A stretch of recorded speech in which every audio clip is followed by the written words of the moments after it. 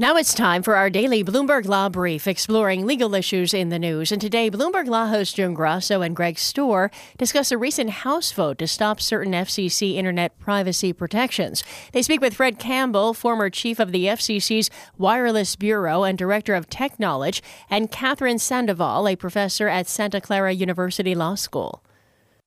Catherine, just give me the basic explanation of the state of the law right now. So if I'm on the internet and I do a search for something, how much privacy can I expect in what I do? So the FCC rules that would have increased protections and privacy had not fully gone into effect because of the requirements of Federal Register publication, and then which often results in a delay.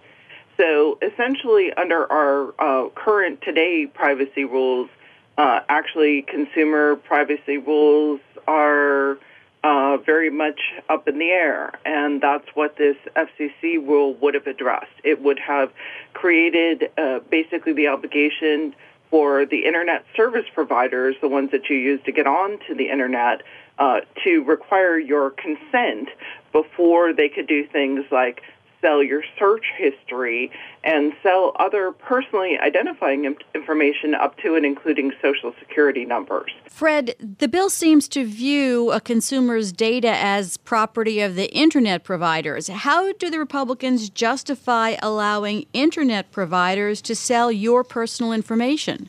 Yeah, so to be clear, I think the congressional resolution was really about one issue, and that's this opt-in versus opt-out. So the FTC regulated both edge providers, that's Google, Yahoo, and the like, and ISPs, both under its privacy framework up until last year. And the FTC has always applied an opt-out approach. I think most people don't even know how to opt out. What's the justification for this? The main justification is fairness and competitiveness. There are companies out there, Google, which currently collect third-party web browsing data through their DoubleClick subsidiary. They do that. If you visit the New York Times, for example, which has a relationship with DoubleClick, Google can track which articles the consumer reads on the New York Times, and then it combines that data with its own user data, and it does this to do targeted ads. The ISPs would like to compete in that market, and having a different set of requirements on them makes it harder for them to compete. And that's Fred Campbell, former chief of the FCC's Wireless Bureau and director of Tech Knowledge, and Catherine Sandoval, a professor at Santa Clara University Law School, speaking with Bloomberg Law hosts Grasso and Stohr. You can listen to Bloomberg Law weekdays at 1 p.m. Wall Street time here on Bloomberg Radio.